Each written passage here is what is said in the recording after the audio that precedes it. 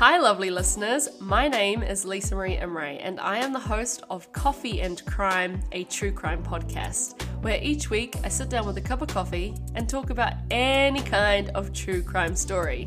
So if you are interested in true crime, which I bet you are since you're here listening to this amazing podcast, or you like drinking coffee, then feel free to give Coffee and Crime a listen too. It is available on all major podcast platforms.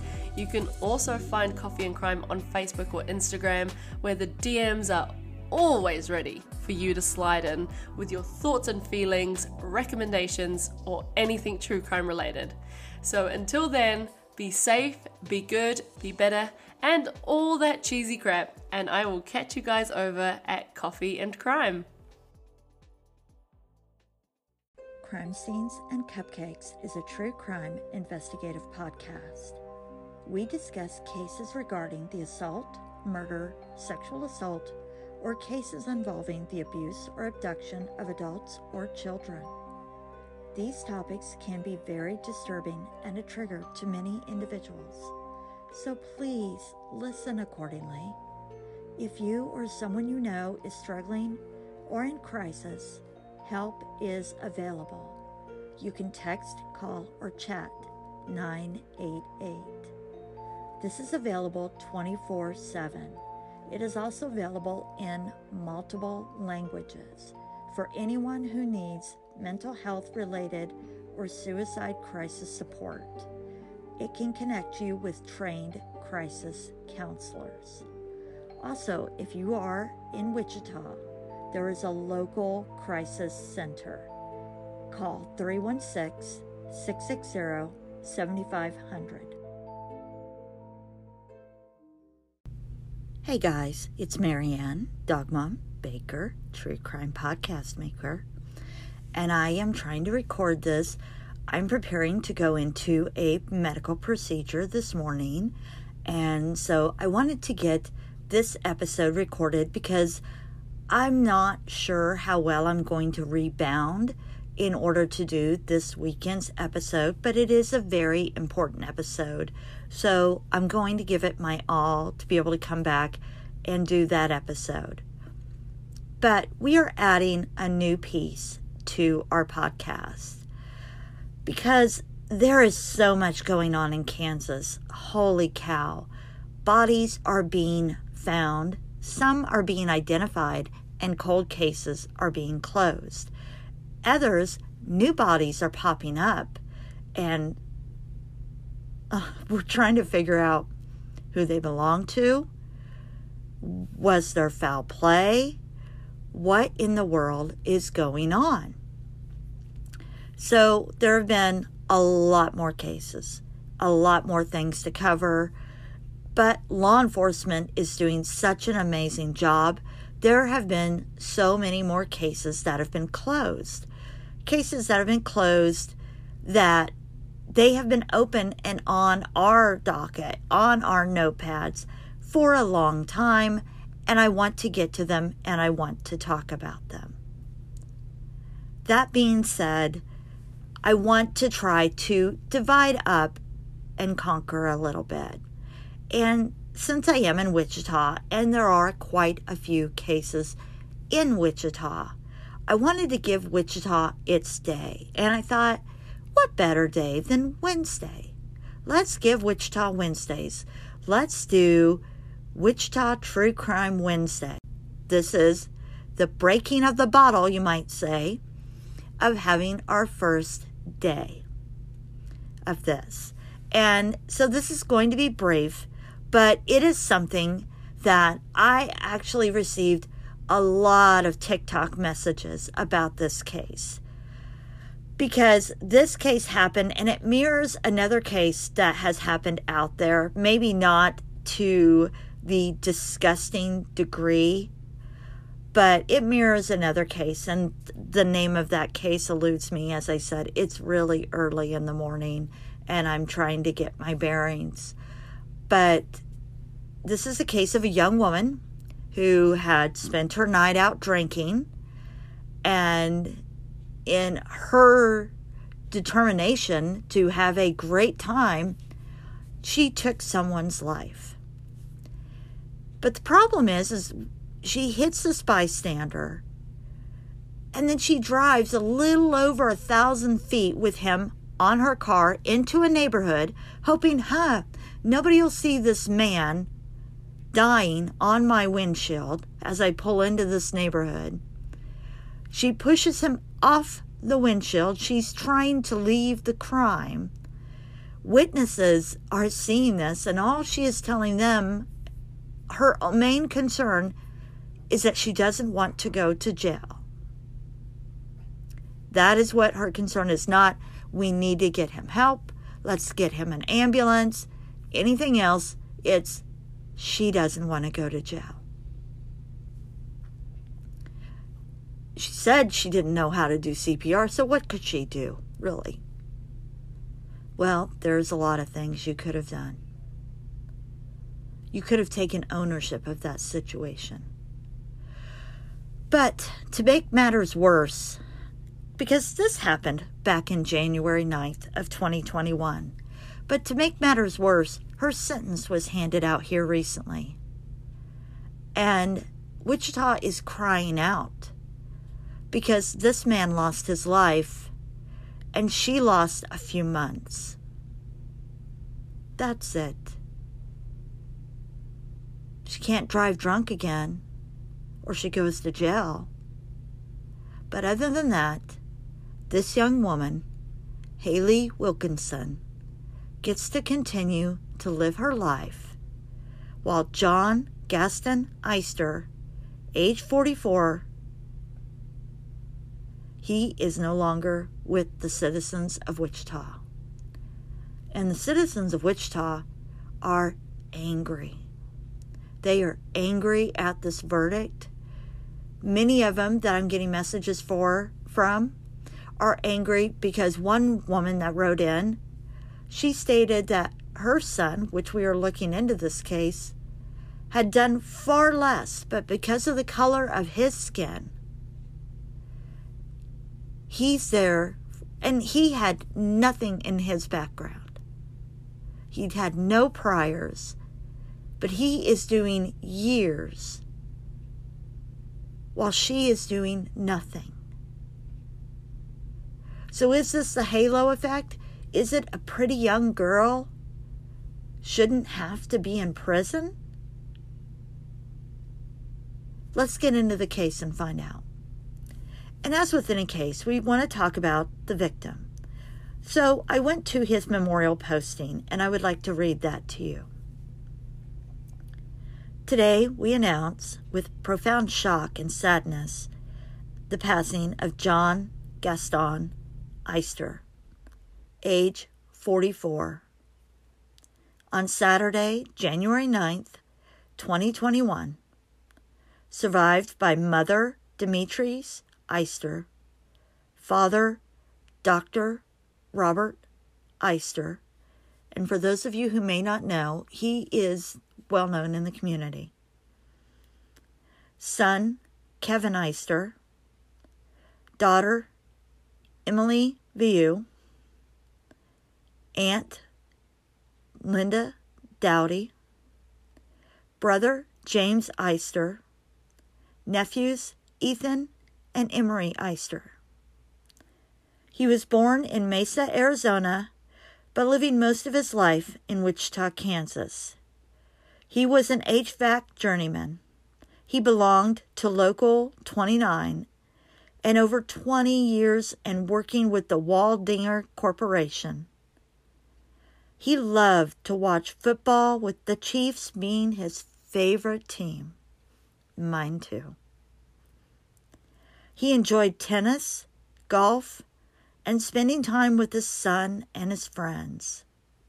He was a beloved and devoted father, son, brother, uncle, and friend.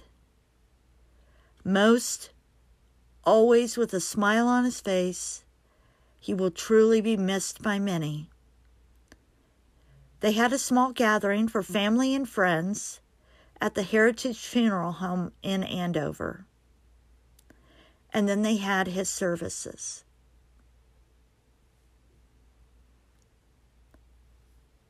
but he had many who love and miss him still today. But on with the case. So on January 9th, 2021, Hayley Wilkinson was driving home from work. So from work, it's not like she was out partying or anything, right? She should be okay to drive. Hayley was doing a shot. One shot must have been a hell of a shot, but that's what we're being told. Hayley did a shot at work. And she's decided to drive home. And she had a restaurant job, and she knew she should not have been driving, she even says. So we've got that out of the way. She knew she shouldn't have been driving, but she's driving home from a restaurant job on January 9th, 2021. And when she gets into her little Nissan Maxima, she'd been out driving, and then she touts along East Douglas. And as she's driving on East Douglas, and she's coming near Woodlawn, John Eister was out walking across or near the street. And out of nowhere, Hayley Wilkinson, she was already on police radar because she had been driving erratically. So police were already looking for her and wondering what the hell's going on. And so at this point now, she's hit a pedestrian. She's hit 44-year-old John Eister, who, knowing he shouldn't be driving, decided to walk home after being at a bar. He had been drinking with friends, and then suddenly the Nissan Maxima struck him at around 12:20 a.m. on East Douglas near Woodlawn.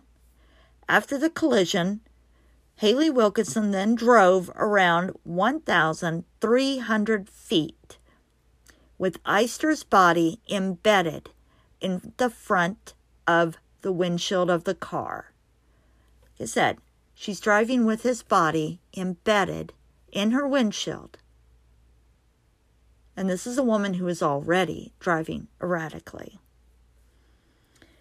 She pulls into a nearby neighborhood and attempts to try to pull him off.